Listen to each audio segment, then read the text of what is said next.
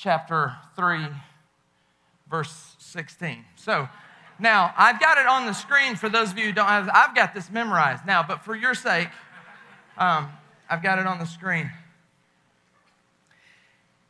And it says this: "For God so loved the world that he gave his one and only Son, that whoever believes in him would not perish, but have eternal life." Now, raise your hand if any of you know people that have a bad case of the so loves. I was one individual that was raised in such a family.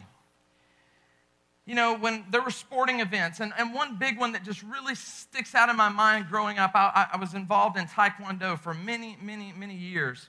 And I would compete nationally. And we would fill up these giant coliseums. There would be literally thousands upon thousands of people there, both competing and just spectating. And so we're there, and I remember just being down, and it's so loud. But somehow, when I would get to fighting, when I would be doing our point fighting that we would do, I could somehow always hear my father in those stands. I can't explain it other than he was just plain crazy, right? So he would be up there and you could, if I watched him, I couldn't look at him because he was up there, he was fighting in the stands and telling me what to do, and he was shouting command, kick him, back up, and I'm like, would you please be quiet? And it was in that moment that I decided I would not be that type of parent. But then this little human came in the world, and they look like you, and they so cute. You got to give them their first bath, in the hospital, and that's Dad's job. And you're just holding this little fragile baby, and he's just there. And baby Nathan, where's he at? Where's baby Nathan? He's not such a baby anymore. And then baby Kayla hits the scene, and that's even kind of worse because she's a girl, and I'm about to just spoil her rotten,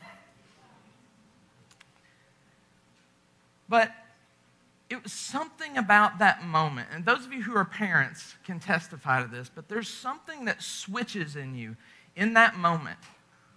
There's something that just changes almost in an instant. And all you can say is, I so love this little person. And I can't explain to you how much you love that little person. And then they grow up, and I remember one of Nathan's first, raise your hand if you know Upward Basketball. Have you heard of that here in Missouri? Okay. Y'all play basketball in Missouri? All right. I was like, we don't really in Alabama either. Don't worry about it. We're starting to, but anyway,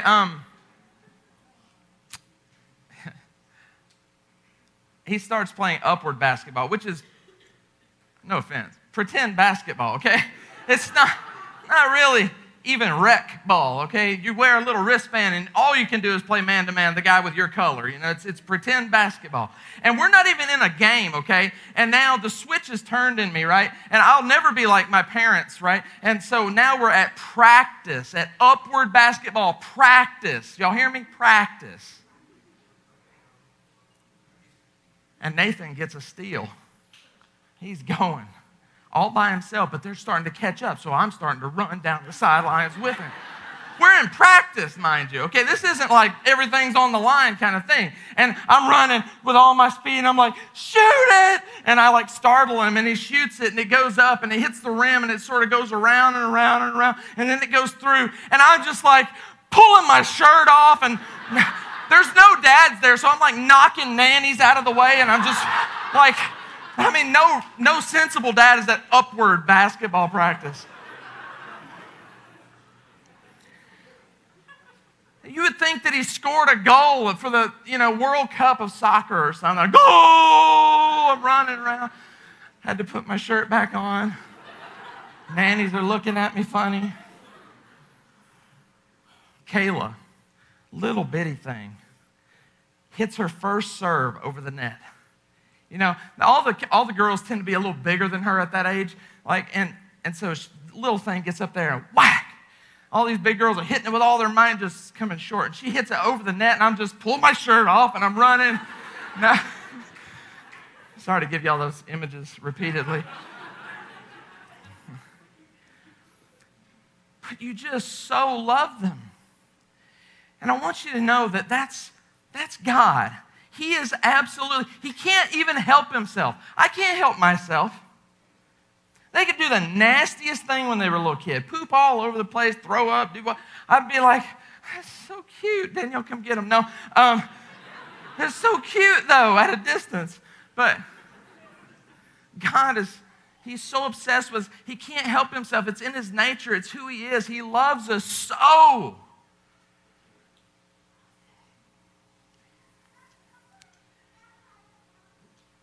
So I wonder, some of you maybe here questioning God a little bit. Maybe you've got some doubts. Maybe you're a little skeptical. That's a good thing.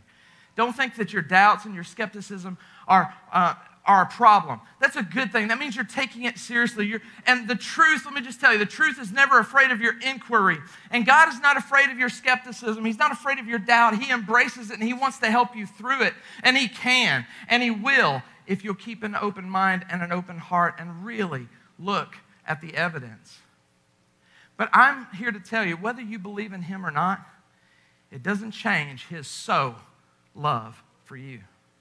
In fact, tonight, when you lay down, I think I can make a pretty good case for this. You go lay down, go to sleep, God's going to be watching you. Is that creepy? But he will. He's going to be like, oh, look at him sleeping. I love when he breathes like that.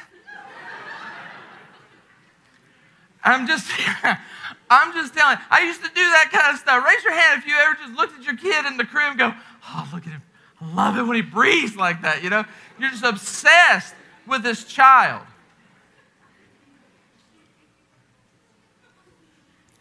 Why in the world, my topic is the lust of the eyes. Why are we talking about God's so love?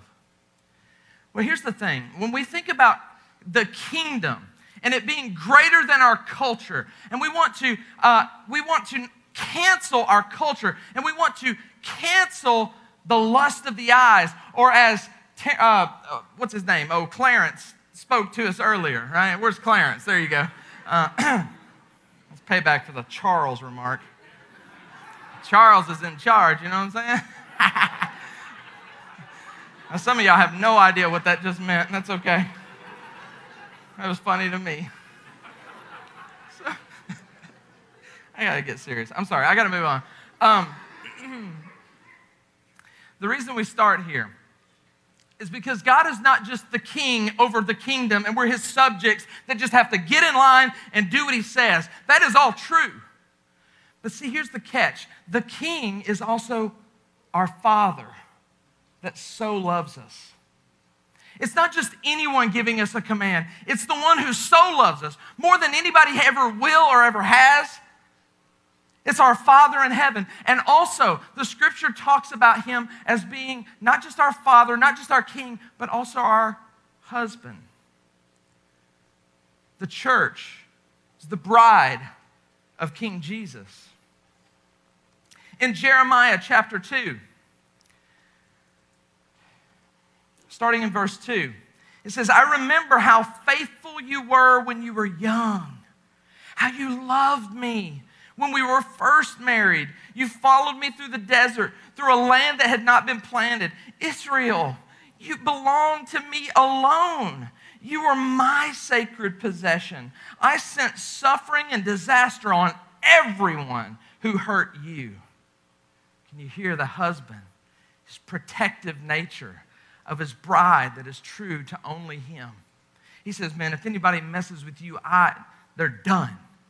He would destroy them. Whole nations if they came against his people. He goes on in verse 5 of Jeremiah 2, and he says, what did your ancestors find wrong with me that led them to stray so far from me? They worship worthless idols, only to become worthless themselves. That's what we do when we give in to the lust of the eyes. things start elevating to God's position, and He's no longer God. These things become God. But I want you to hear not just the information about this. I want somehow, as you read these chapters in Jeremiah, these verses in Jeremiah, I want you to somehow feel the pain and the agony in the husband's voice, because his wife is stepping out on him. In Jeremiah chapter 2, verses 11 and 12, he says, has any nation ever traded its gods for new ones, even though they're not even gods at all? Yet my people have exchanged their glorious God for worthless idols. Can you hear the pain in God's voice? None of the other nations switch gods, and they're not even real. And I've done everything, and you step out on me? And then he says this, the heavens are shocked at such a thing, and they shrink back in horror and dismay. In case we're not bothered, he says, the creation is, the heavens are. They're shocked. How could you, the creation says. And God, in verse 13, says, for my people have done two evil things. I want you to hear him say it. Hear the hurt husband with the faithless bride say these words. They abandoned me. The fountain of living water, that's their first sin. And they've dug for themselves cracked cisterns that cannot hold water at all. They abandoned me. When we give in to the lust of the flesh, we give in to the lust of the eyes or the pride of life, whichever it is, God says, you abandoned me. And for what? Temporary pleasure? Stuff that's not going to last? To make a name for yourself of which you would never even be able to do so if it weren't for me putting air in your lungs?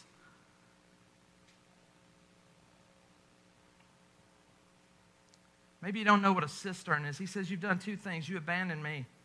You abandoned the fountain of living water that's perfect, and everything that you need is perfectly sustainable for our lives and everything that we require. And yet we go, no, I don't want your water because it's so awesome. I'm going to go out here and dig a hole in the ground, this cistern. And mine, I can't even make a good one. It's got cracks in it. If you look at this, you can see a picture of the cistern, of a typical cistern.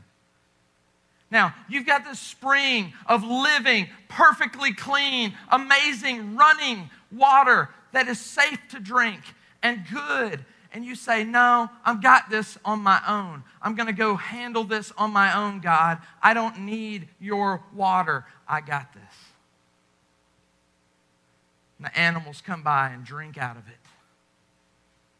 And then they poop, a few feet away, and it rains, and then the poop goes down into the water, and everything else, who knows, bugs and everything. It's just still water that's caught from the rain. You go, yeah, I got this. Oh, no, I got it. It's fine. It's a picture of us.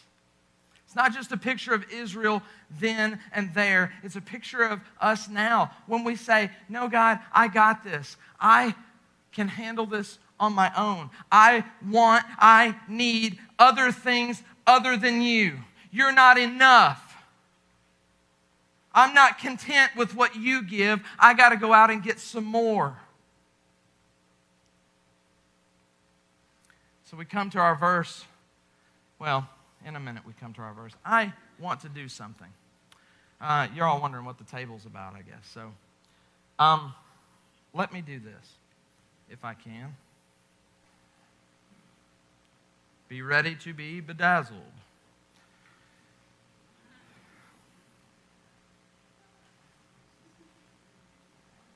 How exciting. All right. All right. I need you, if you're willing to be a volunteer, The requirement is you must have a wallet. All right? So I need you in this moment to take your wallet out and hold it in the air and do not tamper with it from this moment moving forward if you want to participate. Now, don't be like this. You're going to get tired, okay? Let's take a little explanation. So bring it down to here. You'll be more comfortable. All right, so here's what we're going to do. I've been reading through, and all of us, the Crossings and Crossway out in Columbia have been going through the Minor Prophets, and I'm telling you, they've been wrecking me. I don't know about the rest of the congregation, but it's been wrecking me. And a big part of how it's been wrecking me is it's affecting me in my generosity, in my wanting to do more and wanting to give more. And so I thought, let's give. But I got to make a deal with you. For those of you who have a wallet held in the air and you still want to participate, I'm going to tell you that we have some items here. I'm not going to tell you what's under each box, but I will tell you what is under all of them. Under one is just some money. Actually, I would consider it a lot of money. I don't know what you got in your wallet, but I know under the box is a lot of money. Under another box is a brand new smartphone. Under another box is a brand new smartwatch. And under another watch, we thought, man, this is kind of guy heavy right here, okay? Or I guess not the money part, that would be girl or whatever. I don't know, is that a sexist comment? Maybe. I apologize. But we also have something not for guys, okay? Let me say it that way. It is, I guess maybe, but we have a complete 3-piece set of jewelry under another box. And so my deal that I want to offer you, if you still are willing, is whatever money you have in your wallet presently, you cannot change the amount. You've got to keep that in the air. You will bring it straight to the stage and we will trade. You will give me your money first. You will give me your money first and then stand behind the box that you want. And then we will one by one reveal what you got. So if your hand is still in the air, I assume you want to make the trade. TC, come on up. All right, come on up. Yeah, both of you. Come on, both of you. And I need one girl. One girl.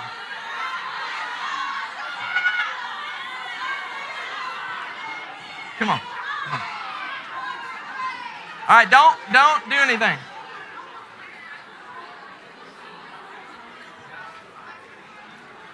All right, penny up, let's go. Give me that money. Every ounce that's in there, that's the deal. $10. Wow, you're getting, you got nothing? Hold on. You don't qualify, you had to have cash in your wallet. All right, we got to have cash in the wallet. Come on. All right, don't do anything yet. All right, what do we got? Is this all of it? $62. $72 I've got so far. This is the most productive preaching I've ever done. A $2 bill? Yes. Is that worth something? I mean, hey man, did you tape that? No, I can't remember. Okay. All right, is that real? Okay. All right, I got what, $13? All right, what you got? Oh my goodness. Got some change.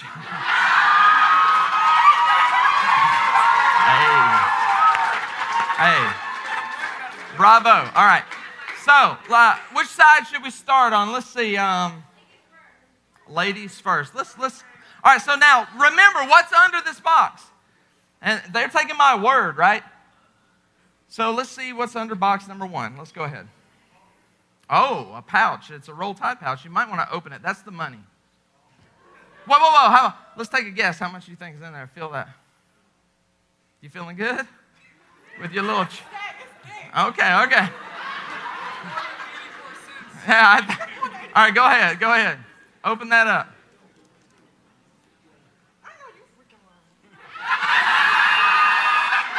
Hold that up. Hold on. That's all right, bro. Oh, man. That's nice. What a deal. All right, let's see what you got, TC. I'm feeling pretty good about this. You got the jewelry. Hold up your jewelry. We got a bracelet, we got a necklace, and we got a ring. You should give that to Maria. She'll really love it. All right, let's see what you got here. Let's see what you got here. You got the smartwatch. All right, give it up. Smartwatch. Are you feeling good? All right, you must have the phone. Let's see the phone. Oh, yeah. What model is that? Fisher Price. All right, very good. Hey, give these guys a hand. All right, thank y'all for your participation.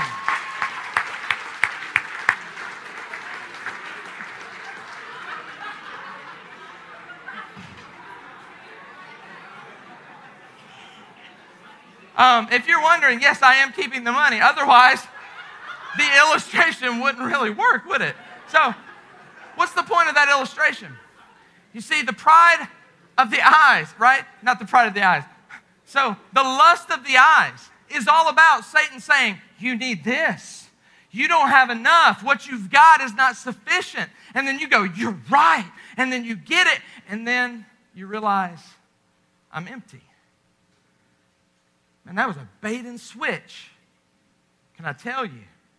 That's what Satan does all day long, every day. I'm sorry about your money loss, but I've got to keep it to sink that into our minds. So, all right. I really thought I was going to get more. Anyway, should have got RJ's wallet. Where's he at? I heard he had a bunch. All right. 1 John 2, chapter 2, verses 15 through 17. This is what our whole weekend is really about. It says, do not love the world. Don't love the world. The allure of look at all the bedazzle. There's bedazzle in the world. There's this allure, and it catches our eye, and we go, yeah, that sounds like a phone? Okay. And yeah, he says, don't love the world or anything in the world. If anyone loves the world, the love for the Father is not in them. For everything in the world, the lust of the flesh, the lust of the eyes, and the pride of life comes not from the Father, but from the world. And the world and its desires will pass away, but whoever does the will of God will live forever. So we want to talk about the lust of the eyes. We can't talk about the lust of the eyes in any kind of real, useful way that you can leave here better equipped without talking first about the love of God and how you don't want to hear him say, why did you abandon me? So that's step one. If you hear nothing else I said, from now on, when you're allured to walk away from God, I want you to hear his voice say, where are you going? Why? Why am I not good enough? I want to tell you, though, and I don't want to at all step on my brother's lesson tomorrow on the pride of life. But I think it's kind of impossible to talk entirely just about the lust of the eyes because it's very rare, I think, in my experience, both looking at the scriptures and stories of people falling to their temptation, and both in my real life experience, I just don't know many times when Satan goes, yep, I'm just going to do the lust of the eyes this time. But often it's in concert with the other two. And I want to show you something about our culture. We talk about we want to cancel the culture. We first need to identify what underpins our culture. And I want to tell you that all three of these underpin our culture. And the lust of the flesh, I would categorize, if you want a P word, it would be passion. The lust of the eyes, P word, would be possession. Like, I need stuff. I see it, I want it. I got to have it. The pride of life would be position. If you want A words, the lust of the flesh would be my appetites, which Clarence, or whatever his name is, I'm sorry, TC over there. When he talked about this is your appetites, your yearnings. Sometimes it's the God-given ones that are just there. They're natural, and if executed under God's plan, they can be good and beautiful. The problem is, in our culture, these appetites and these passions, the lust of the flesh, become what we know as hedonism, where it says the most important thing about life is that you have fun at it, that you have pleasure, that you are happy. The lust of the eyes says you need more stuff. This is my avarice. And we call this materialism, which Clint Hill talked about in his class, and where these things become the most important thing in life. Not God, but things.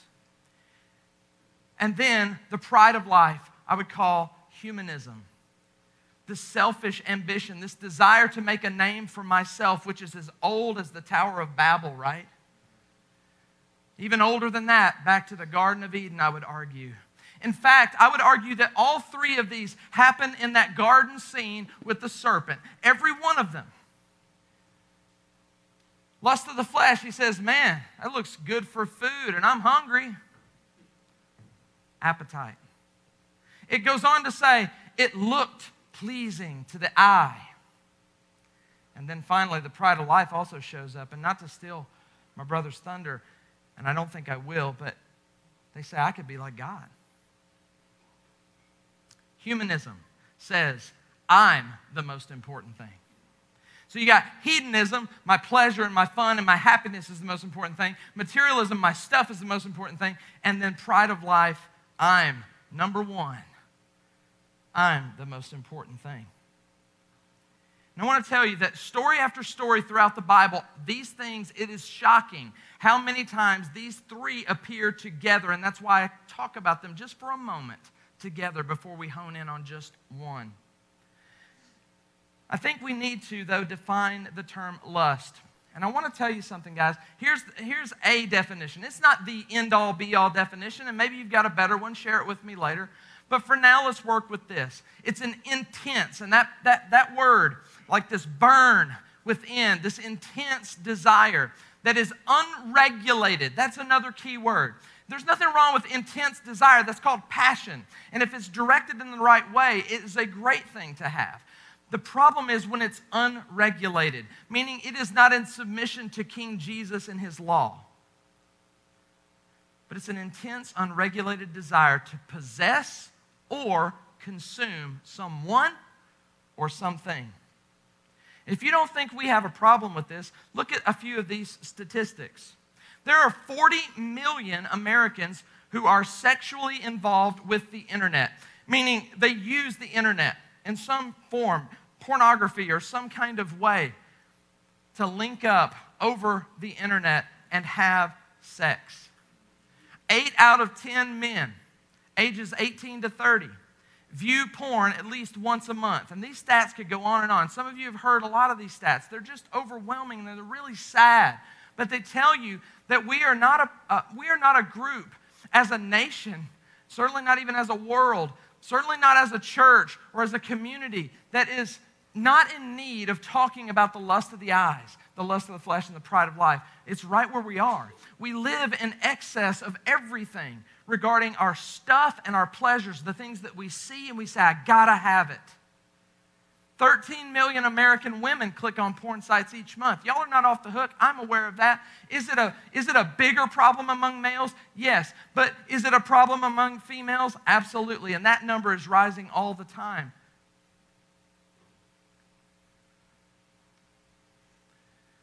Here in America, thinking about not just sexual stuff. When you hear lust of the eyes, maybe you think we're going to talk about porn all day. We're not. We're going to talk about stuff too.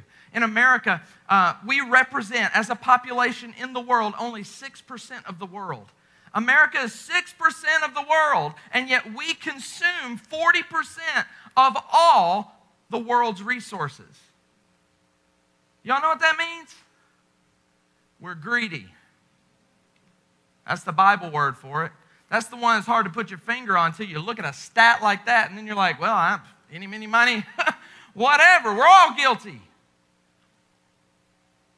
I could tell you more, man. Like the percentages of people in the world that don't even have one car, let alone the 2 or 3 that many of us have, or 5 in my household. You know? They're not all mine. I got teens growing up, okay? Don't judge too hard, but judge a little bit.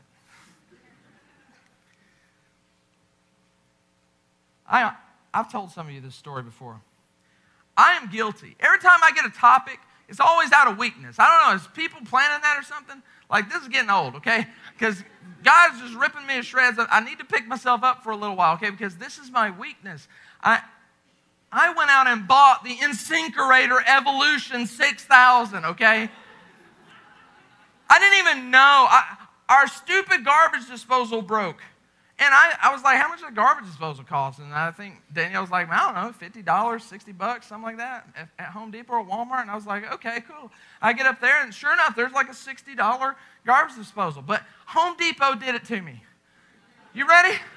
Lust of the eyes. You ready? Had a whole display. Had like 5 of them. You push a button, and the first one goes, when you push the button. The next one goes, next one.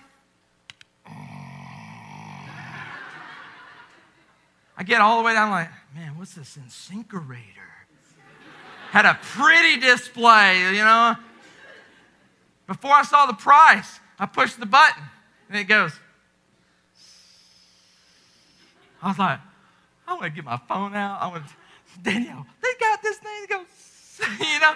How do you get excited about a stupid garbage disposal? But I did. And so I came home with the InSinkErator. It wasn't $360. That's the only one I could find online. I wish I'd found where they're selling that. I paid $450 for that stupid thing. This is confession time. I'm not proud.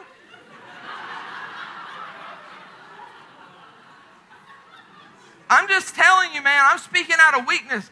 I see that and I'm like, oh, look at that. Oh, it grinds the food like 4 times before it throws it away. It's like, I mean, but who does that?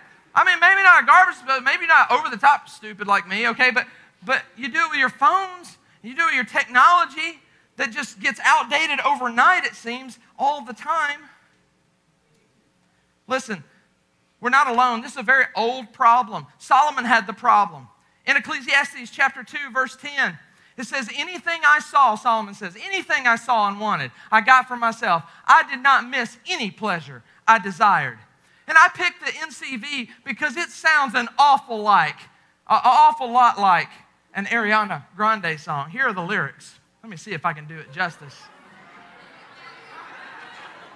All right, easy now. I want it. I got it. I want it. I got it. I want it. I got it. I want it. I got it. You like my hair? Gee, thanks. Just bought it. I see it. I like it. I want it. I got it. Hey! Yeah.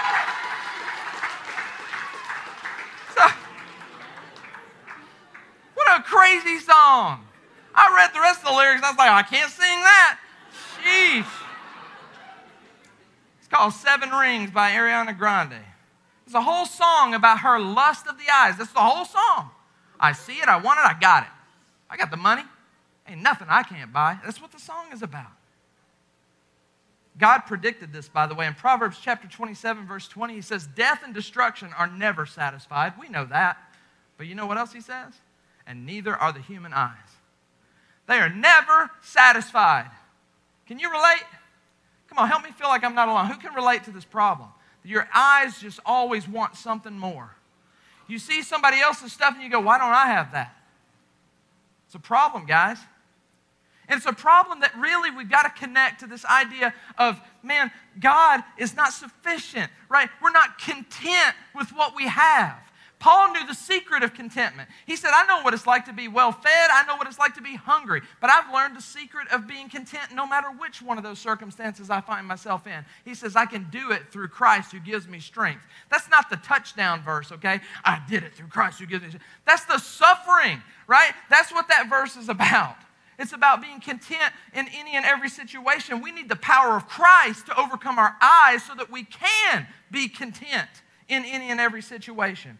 God knew this was going to be a problem. Now, this is super cool to me, man. It just hit me like a ton of bricks. And maybe this has hit you a long time ago.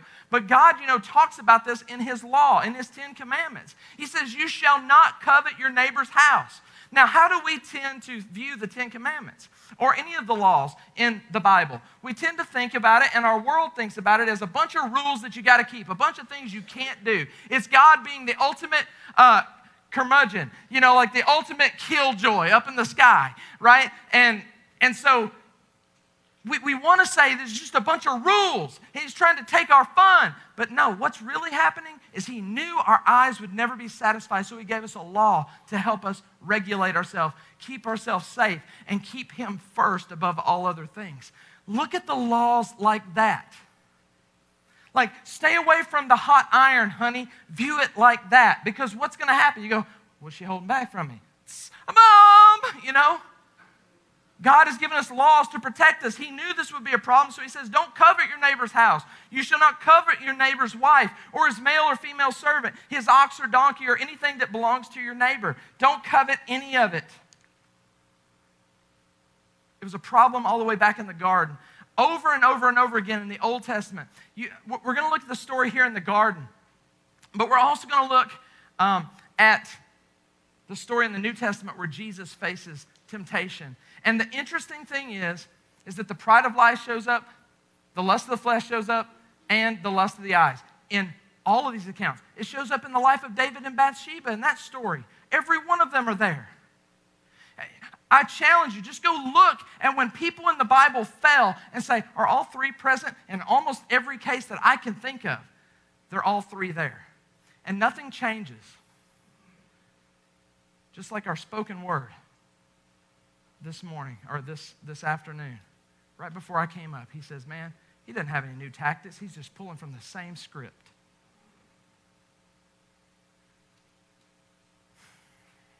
Genesis chapter 3, verse 6, it says, when the woman saw the fruit, when she saw it, that the fruit of the tree was good for food, there's the lust of the flesh, and pleasing to the eye, there's the lust of the eyes, and also desirable for gaining wisdom, because they wanted to be as God. That's the pride of life. She took some and she ate it. She also gave some to her husband, who was with her, doing a whole lot of nothing. That's the Mackie Shed version. He was right there. What you doing, man? Speak up. Protect your bride. Husbands, you should let your wife do something because you want to keep her happy? That's going to hurt her? That's not love. That's being a wimp.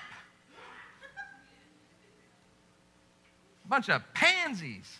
Stand up and lead. Gets us in a mess, man. You see your wife having lust of the eyes? Challenge it. You love her? You're just going to let her go? It's not love. We look at Jesus. Now, it's never hit me before, but have you ever thought about this? I think that out of all the stories of temptation hitting someone, don't you think that this was Satan's best effort ever? I mean, he knows who he's coming against, right? This is Jesus. I'm going to give him the best I got. So he comes at him with all three.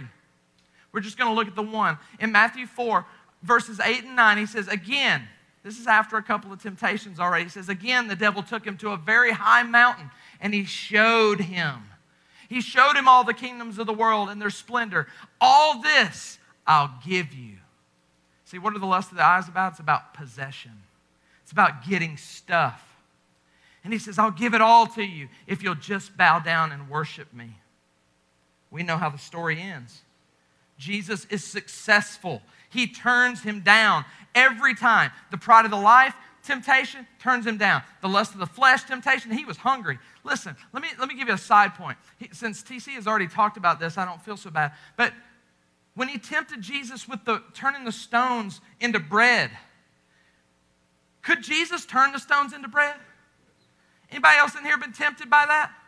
No, why? Because you can't do it. You can't.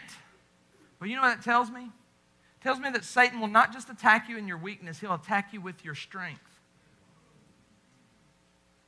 Some of y'all have strengths you need to use to the glory of God. The problem is the pride of life, the lust of the flesh, and all these other lust of the eyes, all this stuff is getting at you, and you're using it for your own benefit. Or you're burying it, not using it at all, out of fear.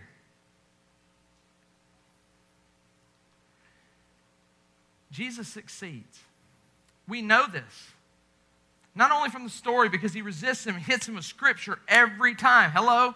Maybe that'll work for us. This is the best effort Satan gave right here. And so we can look at Jesus who succeeded and go, that's the best he's got? That's what Jesus did? What does that tell you? If we follow suit, maybe we'll be able to overcome some of these things as well. In Hebrews chapter 4, verse 15, we know Jesus succeeded. Look at what it says. It says, we do not have a high priest who is unable to empathize with our weaknesses, but we have one who has been tempted in every way.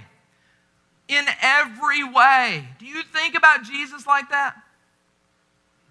Like, I think we really struggle with his humanity. We're okay with exalted Jesus in Revelation, blazing fire eyes and sword coming out of his mouth and stuff. And we're okay with Savior Jesus and all these things. But what about humanity Jesus? The one that had every temptation just like we did, but overcame every time. I want you to write this down. Temptation is not sin. Jesus was tempted. He didn't sin. Temptation is not sin. Same-sex attraction, which Wes talked about in here earlier, that's not the attraction part of it, guys, is not the sin. It's the execution of that. You know, being attracted to a pretty girl. Young men, your hormones, you're like a hormone with legs right now. Okay, that's really all that some of you are at this point. Some of you are growing out of that. But man, in those teen years, that's not your fault. That's just the way you're wired. But listen, that's why you need to listen. You need to stick close to your leaders in these years, man. Listen to what they say. Because they're not thinking the way you're thinking, okay? They're able to isolate some of that, whereas you're in the middle of it and it's hard. But listen, I want to tell you, don't feel guilty for seeing a pretty girl and going, man, that's not the problem. The problem is when we take it the step further. Remember the definition of lust?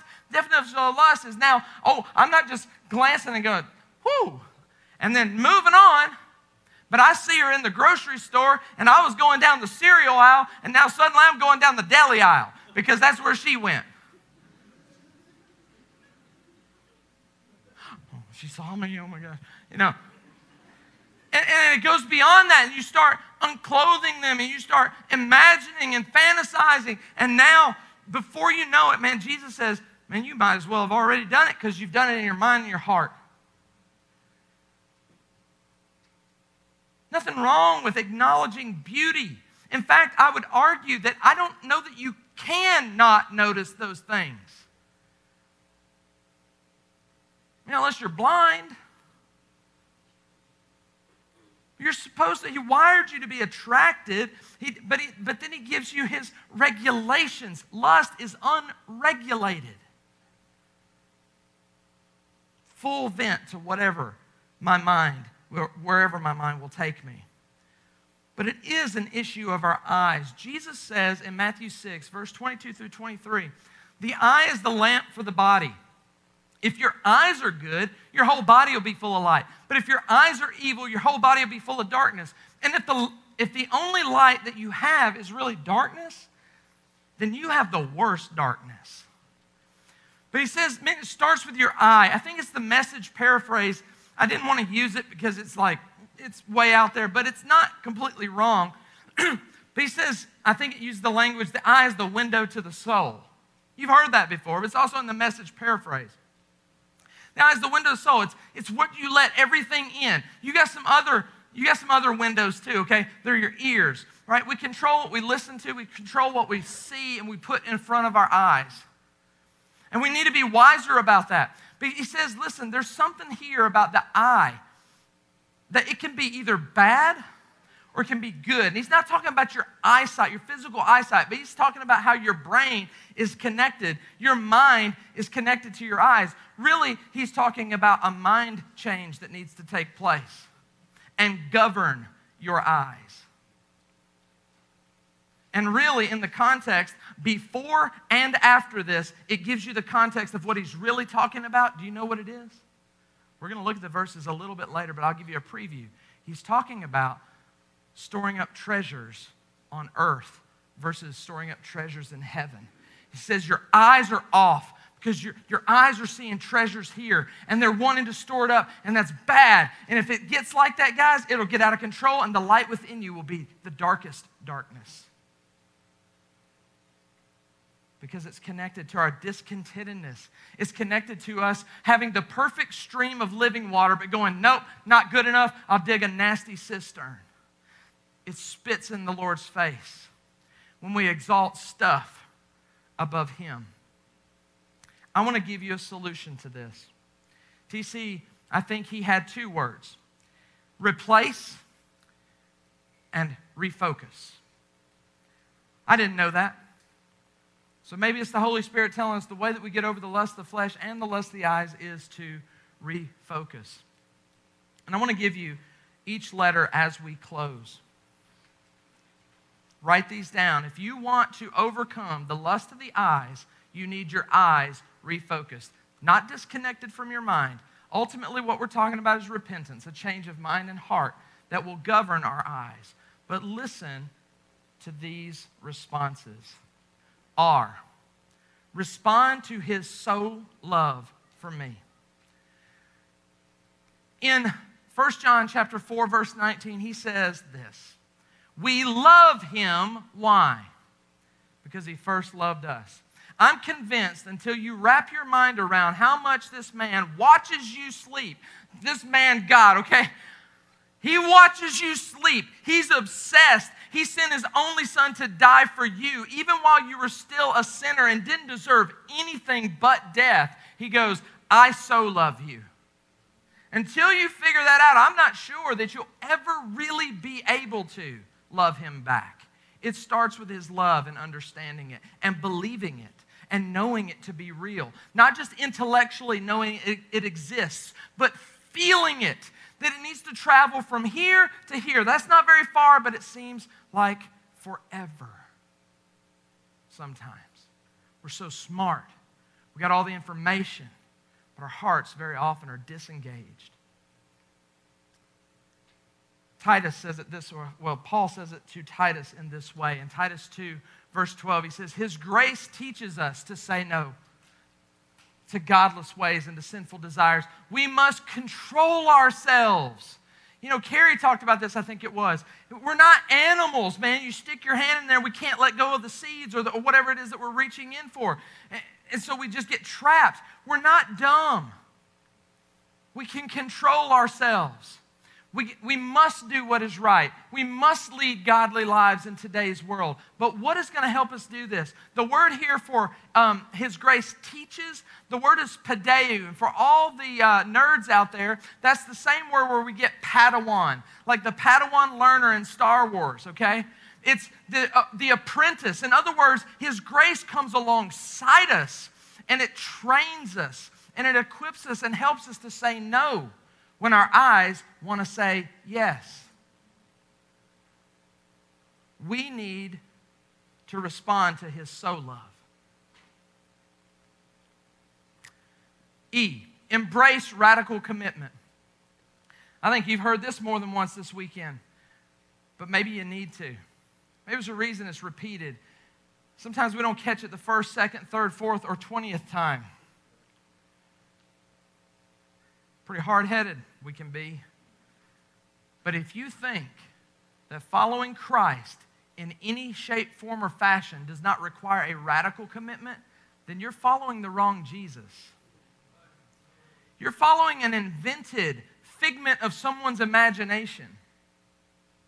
Because Jesus made no bones about it. The guy comes up and says, I'll follow you anywhere you go. And he goes, foxes have holes, birds have nests. I don't have anywhere to lay my head. You still about it? That's the Mac Shed version. Turns to a crowd and says, wow. If you don't hate your father and mother, you can't keep following me. You might as well just go home. A bunch of people went home. And Jesus wouldn't make a very good American preacher concerned about keeping crowds coming in happy. He would shrink them. Probably get fired. You know?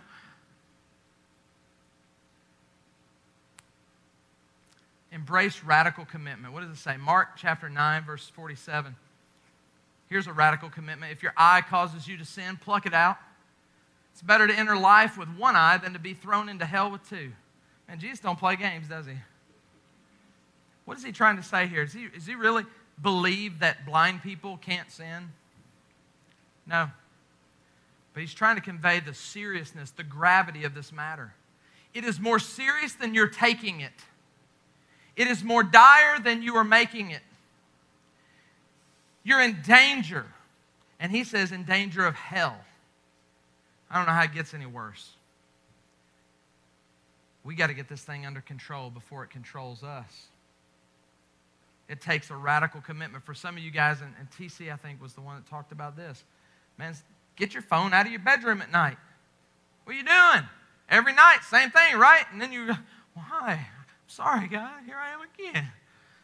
And then right back in there again with it. What are you doing, man? Cut the thing off. Find out what your trigger is. Cut it off. It might save your eyeball. Cut the phone off. That's better than your eyeball, isn't it?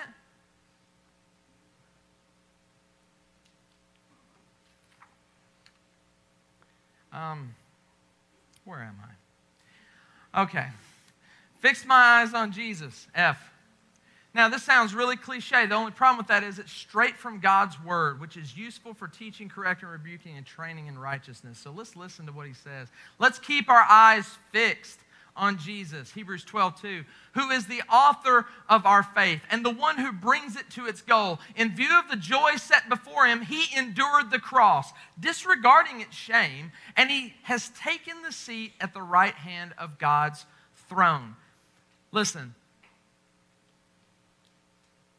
We are in a battle for our eyes' attention. But who controls what you fix it on? Is it the advertisers? Is it the clickbait? Is it the pretty girl that's wearing next to nothing? Is it their fault? You know what Adam and Eve said, right? Who told you you're naked? There's that woman you gave me. He simultaneously, that's a talent right there. He simultaneously blamed God and the woman. Then he looks at the woman. What have you done? It was the serpent. You know what's sad? Serpent doesn't make an excuse. That's sad. You ever think about that? The only ones that played the blame game were the ones that are supposed to be good. Supposed to be out for each other's interest and have each other's back. Satan's a lone ranger, didn't make an excuse. You can't blame God. You can't blame Satan. You got to own responsibility. You know how you spell blame? Start it out. What's the first letter? Lame. Be lame. That's how you spell it. You want to be lame? Then blame people for what you are responsible for. In James chapter 1, verse 13 through 14, when it says, when tempted, no one should say. Notice that. No one should say. You should never. And by the way, in the Greek, this is in the imperative. It's almost like, you better not say. That's kind of what it's saying, okay? That's the Maggie Shed version again. You better not say that. Don't you dare say that. That's kind of the way it comes across in the Greek. He says, no one should say. That's so polite. God is tempting me. For God can't be tempted by evil, nor does he tempt anyone. But each person is tempted when they're dragged away by their own evil desire. You're responsible. God didn't make you do it. Well, he gave me these urges. Why did he create me this way? Lady Gaga said it's the way I was made, as I was born this way. Cool.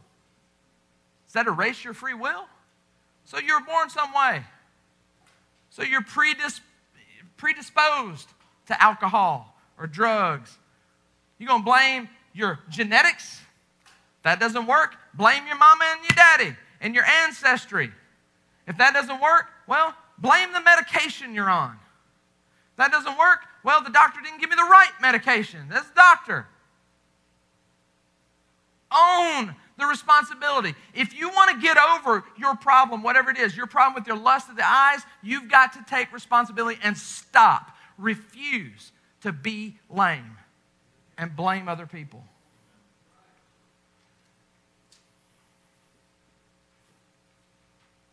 C, you got to create boundaries. If you want to refocus and keep your eyes safe, you've got to create boundaries. You control, no one else does, you control what you intake.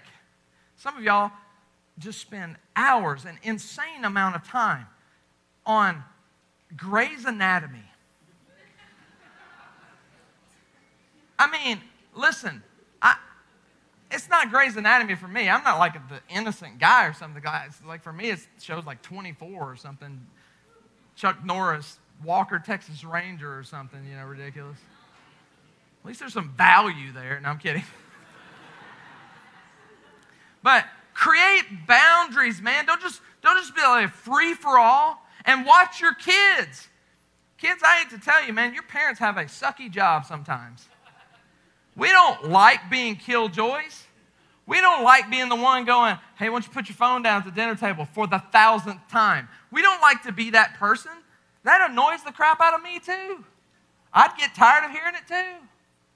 You know what would help us? Do it before we ask. It'll save us all a lot of headache. Have a little discipline. Own some responsibility. Create some boundaries for yourself. Man, I tell you what, if some of you young folks would do that and you come home and you say, Mom, hey, could you put your phone up at the dinner table? I want you to first watch her jaw hit the table. But I guarantee you, any mom or dad with any sense would quickly put it up and go, are you sick? Are you okay? What are we doing? We talking? Let's do that, Man, surprise them, shock them, take some responsibility. Don't wait till your leader tells you to do it. Create some boundaries. Talk to them about it. Get some advice on how to create the boundaries. But man, take some ownership of that and create them. In Job 31, about boundaries regarding eyes, this is probably the most famous passage. In Job 31, 1 through 4, it says, I made a covenant with my eyes. I made an agreement, man. I mean, if it takes it, write it down. Do it verbal, do it written, whatever. Put some blood on the paper. I don't know. Do something, but not to look. He says, I made a covenant with my eyes not to look lustfully. Remember? Unbridled, unregulated, just free-for-all, not just noticing, but fantasizing, unregulated. He says, I made a covenant not to do that at a young woman. For what is our lot from God above? Pay attention to this, because he gives you the reason why he had to make a covenant. He says, for what is our lot from God above, our heritage from the Almighty on high? Is it not ruin for the wicked? Disaster for those who do wrong? Does he not see my ways and count my every step? See, some of y'all don't think that. Y'all think I'm in my room by myself tuning in on this thing on the internet. No, God's sitting right there going, what are you looking at, bruh? And he's not just like, what are you looking at, bro? That's really not true. He's sitting there crying. He's crying because you're abandoning him again when he's done everything for you.